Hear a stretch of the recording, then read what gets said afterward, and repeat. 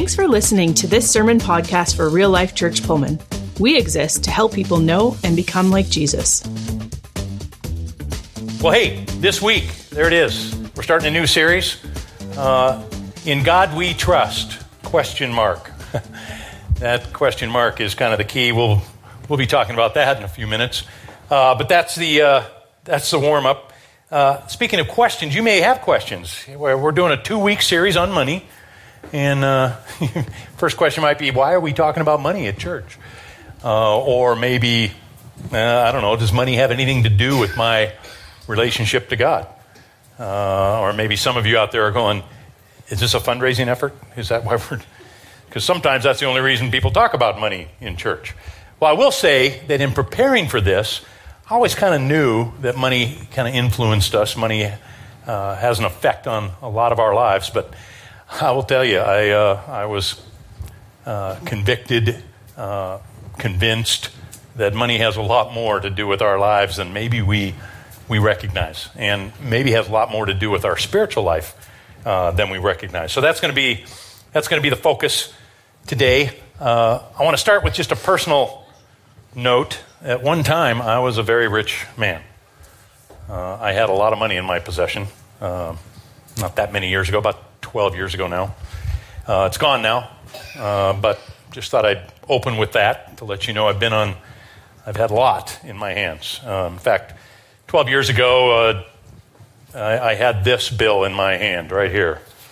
There it is. It's shown up there, but there it is. I had $50 million. One bill right here from Zimbabwe. And I mention that only because money can be absurd at times. $50 million. I want you to note on here, issued 2nd of April, 2008. Pay the bearer until June 30th. So you got 2 months to spend that $50 million. Then it's worth nothing. That's how crazy the monetary system was in Zimbabwe when we were living in Africa. That's the year we left Africa. It was 2008. It got worse, if you can believe it. Same year, but it got worse. We would go to the grocery store. We took a trip to Zimbabwe 2007, and we had to take $31 million to the store. That paid for just some basics for the week. This was a year later, got much worse. Later that year, inflation. You think we have an inflation problem? Whew. They wouldn't even post prices in the stores because the prices would go up sometimes once or twice every day. Their inflation rate was over 100% a month. I mean, it was absurd. How high did it get? Did it get to $1 billion? No, 100. You think that's where I was a very rich man. I have that right here. I'll sell this to you. More than the American currency in the world, $100 trillion. There it is. Kind of absurd. Again, issued in 2008. They finally imploded. They're now in the U.S. dollar. Still very poor. But just think about the absurdity of that as money. What backs that? What does money mean? But the sad thing is it affected millions of lives, that ridiculous monetary system. Well, just kind of threw that out there for a little intro. I'll also start with a couple of quotes here about money. Maybe one of these will resonate with you more than others, but here's one. Money often costs too much. It's a good philosophy about money. Ralph Waldo Emerson spent a lot of time thinking about that one. Well, money often costs too much. Number 2, here's the second one. Too many people spend money they've earned to buy things they don't really want to impress people they don't like. Kind of laugh at that, but I wonder how true that is sometimes. Do we buy stuff just to impress? Do we buy stuff? What's our connection there? And then third, I love money. I love everything about it. I bought some pretty good stuff. Got me a $300 pair of socks. Got a fur sink, electric dog polisher, gasoline-powered turtleneck sweater. And of course, I bought some dumb stuff too. Maybe wondering what great philosopher said that. Well, yeah, it's this Steve Martin. There it is. Pretty profound. And then finally, this money quote. Money is the root of all evil. Well, you know that one. Who said that? No one. That is probably the most misquoted money verse in the Bible. We'll get to that one as well, but that was just kind of a warm-up. Hey, I think sometimes our background with money affects how we deal with money now. I don't know how you grew up in your household with money, but I'm guessing the way your family, your parents treated money influences you. Certainly true in my case. Both my parents grew up during the Depression, were teenagers during the Depression. Anybody that knows people that grew up in that time period know that money shaped lives a lot. The way they looked at money, treated money. My parents were polar opposites, the way they looked at money. You know, they both came out of the same experience, but they looked at money differently. My dad made a pretty good living. He was a generous guy. He didn't, and he used money a lot. He was in some good ways. Maybe spent too much on things that he shouldn't have, but that was his kind of view of money. It's to be used. It's to be enjoyed. It's to be generous. My mom, on the other hand, was on the other end of the spectrum. She was so determined that money was going to be her security that she wrote everything down, every penny she spent. I remember even in her 70s, she had plenty, but she would write down everything she spent. Beauty salon, $12.50 plus $1 tip. She'd have the date on there. And literally everything she spent, every time she pulled out money, she would write it down. Neither of those are wrong or bad, but they do express a wide spectrum of how we may look at or treat money. Well, kind of goes without saying, but the more I looked at this again, how much money impacts all of our life. Certainly our job, easy one to, our job is how much money do you make? What are we looking for another job that gives us more money? You know, am I getting an education so I can get a better job? I mean, money dictates our job world, our career path, all those things. So money, a huge part. And I already mentioned marriage, but add that to family. Sometimes the way that we look at money in our marriages or our family can have a negative impact on, priorities, how you spend your money. Do you go into debt? How do you treat all those things? Can wreak havoc in a marriage or in a family. And then just parenting. I looked it up a few days ago. What's it cost to raise a child today from age 0, from birth, to high school graduation, not even counting college? Astounding. Average cost to raise a child today, $300,000. Some of you are here, you're in that 18-year-old, thank your parents. That's great. But it's probably going to keep going up. It was absurd to me. I kind of look back at my child and go, I don't think they spent more than like $30 a month on me. I don't know, it could be that.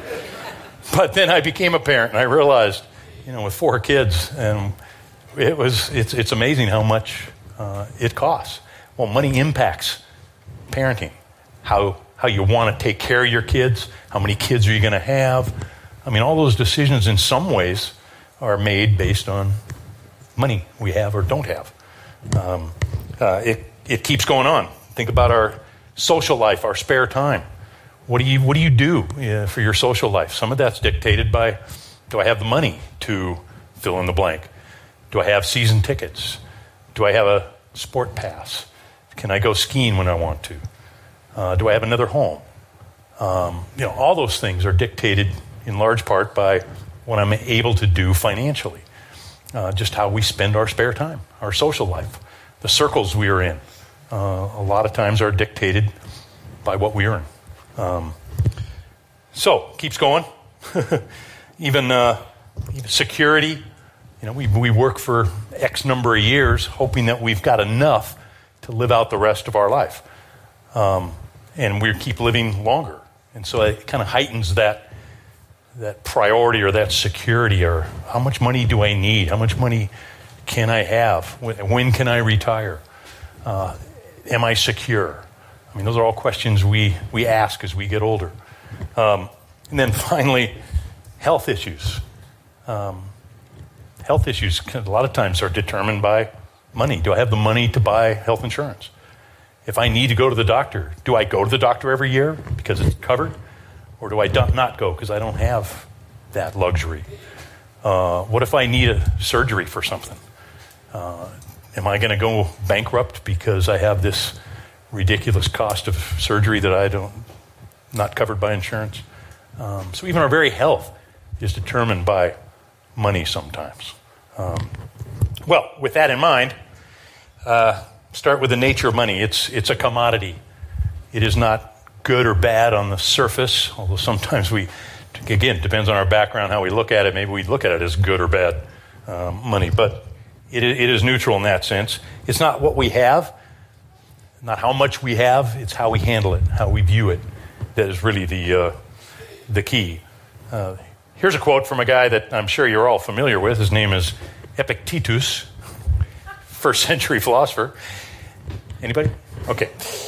Wealth consists not in having great possessions, but in having few wants.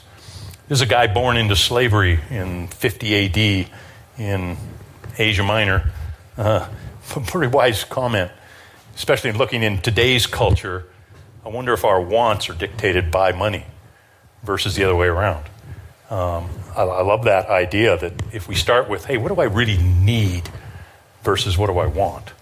If I have a few wants, then money doesn't have as much power over me or as much influence on me. We live in a culture in America, for the most part, where people spend at least what they earn, if not more, because they want more.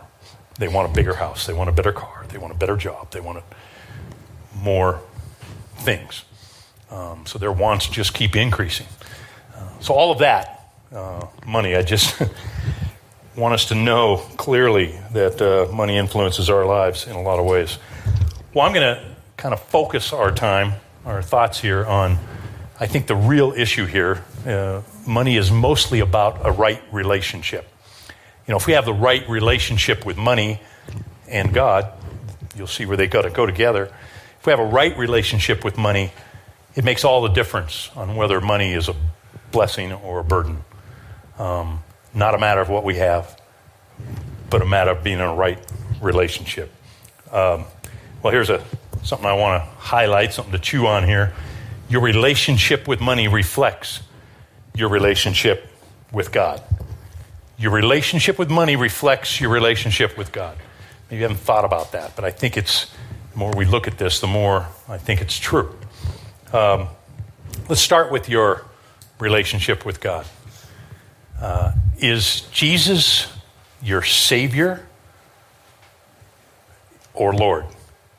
Or both? Is there a difference? Do we give everything to God to control in our life? Our time, our resources, our talents, our desires, all those things. Is everything in our life under His control or just our spiritual life? Because I think if Jesus is merely, I use that term kind of absurdly, if He's merely your Savior, which is everything, but if you limit Him to being your Savior, then we tend to compartmentalize our lives. We tend to think, well, what can I control versus what did I give God to control? And we take different areas of our life and, Sunday, that's church time. I believe in God. I follow Jesus. But when it comes to my time, my decisions, my money, I wonder if we have the same attitude toward God in those areas. Again, my story at WSU, I was one of those. I was 18 years old, made a commitment to follow Jesus, and I totally, 90% of that was I want a relationship with Jesus, and I want to be saved.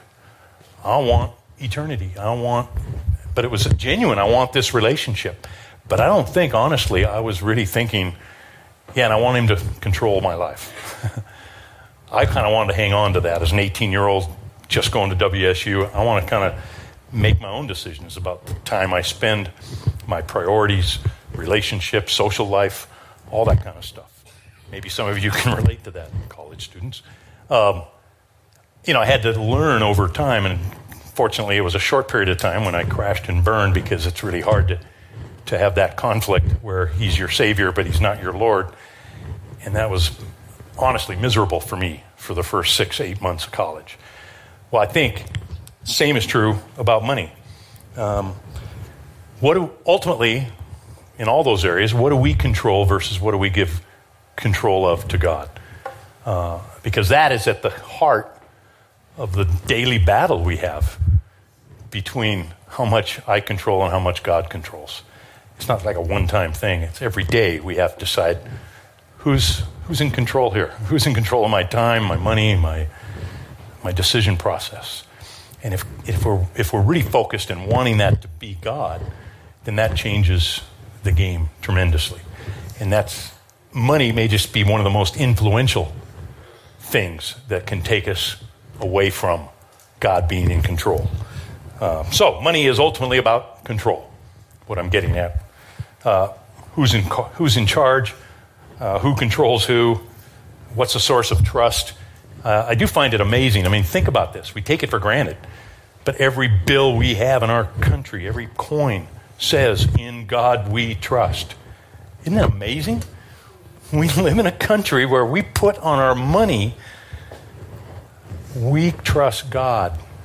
I think initially it was a statement of even our finances, our money, we're trusting God in this area.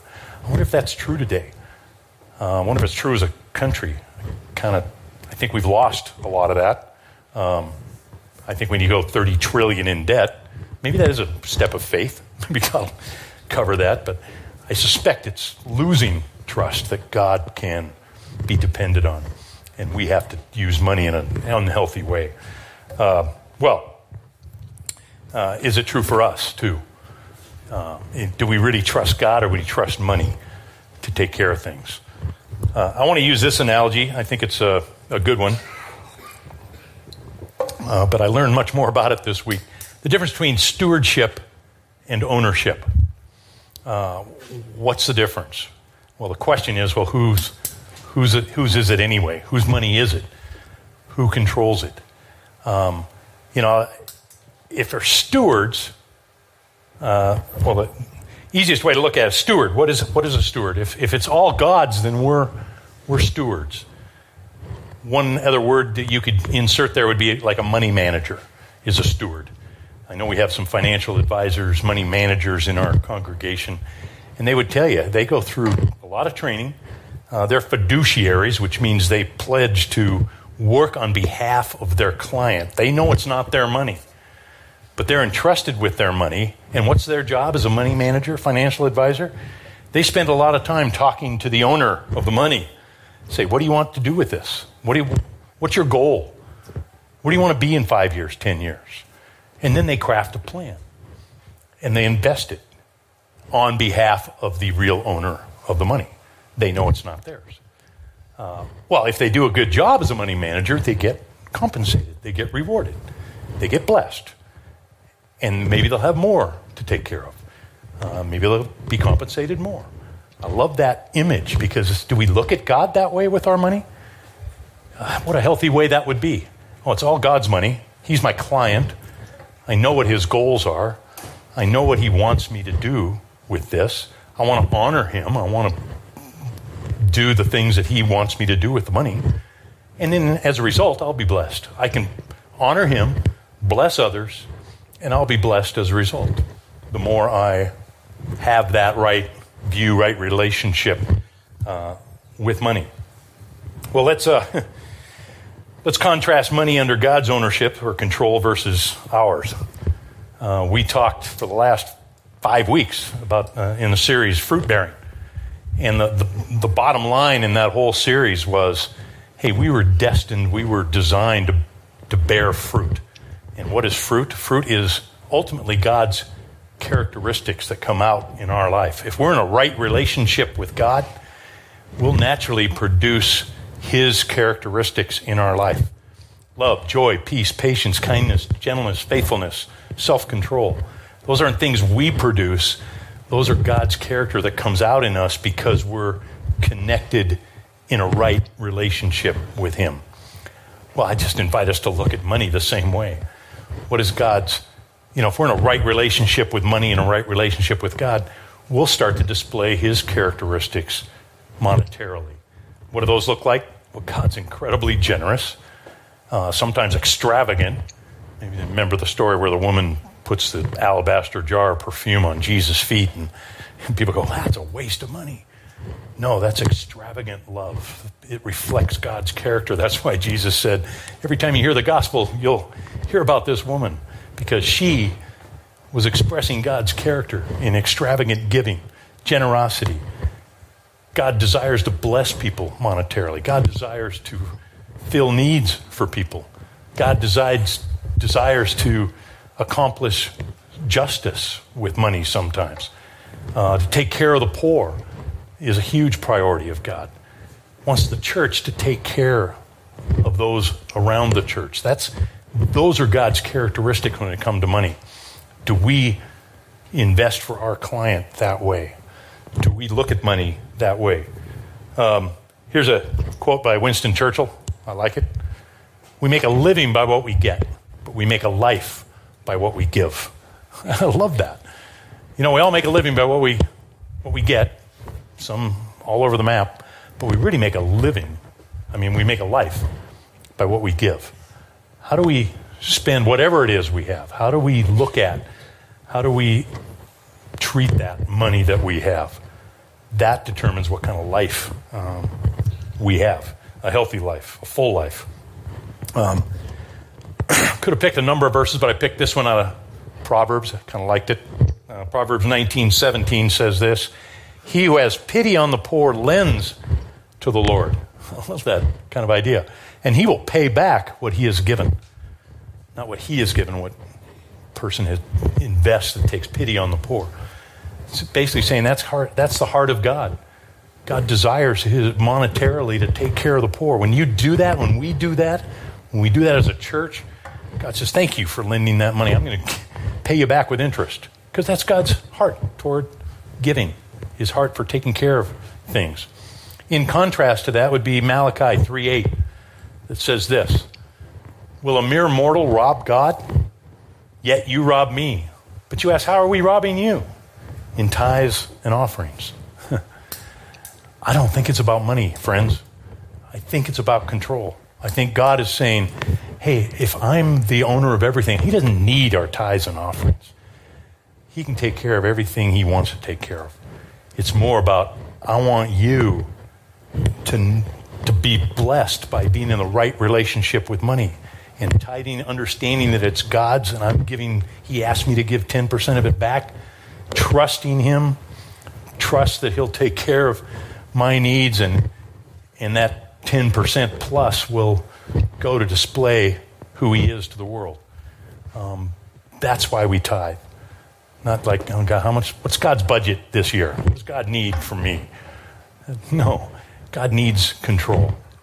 And that's a great way to condition us, to treat us what it means to trust God financially. So, there's that. So yes, our relationship to money does reveal or reflect our relationship to God. Now that verse that gets misquoted all the time, it's actually 1 Timothy 6:10. It says, for the love of money is the root of all kinds of evil. Some people eager for money have wandered from the faith and pierced themselves with many griefs. So it's not money, it's the love of money. It's our attitude toward it. Does it control us, or do we control it? Are we trusting God with it, or are we wanting to own it, to control it, to desire it in an unhealthy way? If you want to put it this way, the love of money leads to greed, selfishness, robbery, lack of justice. All those things are opposite of God's character. What kind of fruit are we displaying? Well, if we want to be controlling money or accumulating money just for that sake, then we're going to be displaying characteristics that are opposite of God's heart. John 4:13 and 14. This is the story of the woman at the well. I think we touched on this one a couple months ago, but this is where Jesus meets the woman at the well, Samaritan woman, and they're having this great conversation. And she really wants to honor God. She wants to follow God. And Jesus gets to the crux of the matter because he reveals to her halfway through their conversation, because he said, hey, you need living water. And she goes, oh, well, give me this so I don't have to keep coming back here. And Jesus says, he says to her, go and get your husband, and we'll talk more. And what he knows about her, he said, oh, that's right, you don't have a husband. You've had 5 husbands, and the man you're living with now is not your husband. Jesus didn't say that to shame her or to convict her. He said it to let her know, I know what you're depending on to satisfy your life. It's relationships. It's not going to work. And so he says this, everyone who drinks this water, and I think he's talking about anything of the world that we might look at to satisfy our thirst, that person will be hungry again. But whoever drinks the water I give them will never thirst. So for her, for this woman, it was relationships. We all kind of have what it is that satisfies our thirst for life. And for some, it's money. And maybe money has that kind of influence. It's ironic that the people who make the most money are still near the top of the list of those that take their own lives. Why? Because they thought, if I just had enough money, and then they get there, and they realize my life is not what I thought it was going to be. Because they were focused on what they made, not what their life could be. So, there's that. Jesus went on and put it another way in Mark. I want to add this my own quote. I didn't put it up there. I don't even know who said this. Maybe I made it up, but I heard it in college, and I just remembered it. I couldn't find it on the internet. But probably an old church saying somewhere, but in its old English, it says, if it be things that slay you, what difference if it be things you have or things you have not? I love that. If it be things that slay you, does it make any difference if it's things you have or things you have not? Because it's the greed, it's the love of money that's the danger there, not whether you have a lot or less. There's a lot of people that are miserable because they can't get what they want. And then there are others that get all they want and they want more. They're never satisfied. So both ends of it can be the same result. But Jesus put it this way in Mark. And maybe I should give a little background here too. This is in the middle of the sower and the seed story. We also covered this a few months ago. I don't know if you remember, but it talked about a farmer going out to sow his seed, and he threw some on the wayside, the hard path. He threw some among the rocks, and this is the third soil. Some fell among the thorns, and the plant grew up, but grew up among the thorns, and the thorns choked the word, and it became unfruitful. And Jesus is explaining that here. The worries of this life, the deceitfulness of riches or wealth, and the desire for other things come in and choke the word, making it unfruitful. Well, there's that unfruitful again. If we're destined to bear fruit, to display God's character, if we are distracted by the worries of this world, deceitfulness of wealth, that will choke us off and make us unfruitful. We won't be able to display God's character in our life. We're denying ourselves a full life that God has. So yes, a right relationship with money reflects a right relationship with God. Matthew 6:19. Again, Jesus talks about money. Talked about it a lot, probably more than just about any other topic. Jesus talked about money. He says this, do not store up for yourselves treasures on earth, where moths and vermin destroy, where thieves break in and steal, but store up for yourselves treasures in heaven, where moths and vermin do not destroy, where thieves do not break in and steal. And then he ends with this line, for where your treasure is, there will your heart be also. I mean, think about that. Where your treasure is, there will your heart be. I think we would think, maybe he would say, where your heart is, there will your treasure be. But he didn't say that. Money has such an influence on our life. It says, follow the money. Where your money is, that's where your heart will be. And we kind of like to think, well, no, I love God, I honor God. Well, where's your money? Because that's where your heart will be. That's convicting to me. I have to kind of think about that and say, do I follow what I think I'm my heart is? Because where your money is, what you invest in, what he's talking about, and it's not how much you have again, it's your view of that. And he ends, I'll end, he spoke again in Luke 12:15, he says this. He said to them, "Take heed, beware of covetousness, for one's life does not consist in abundance of the things he possesses."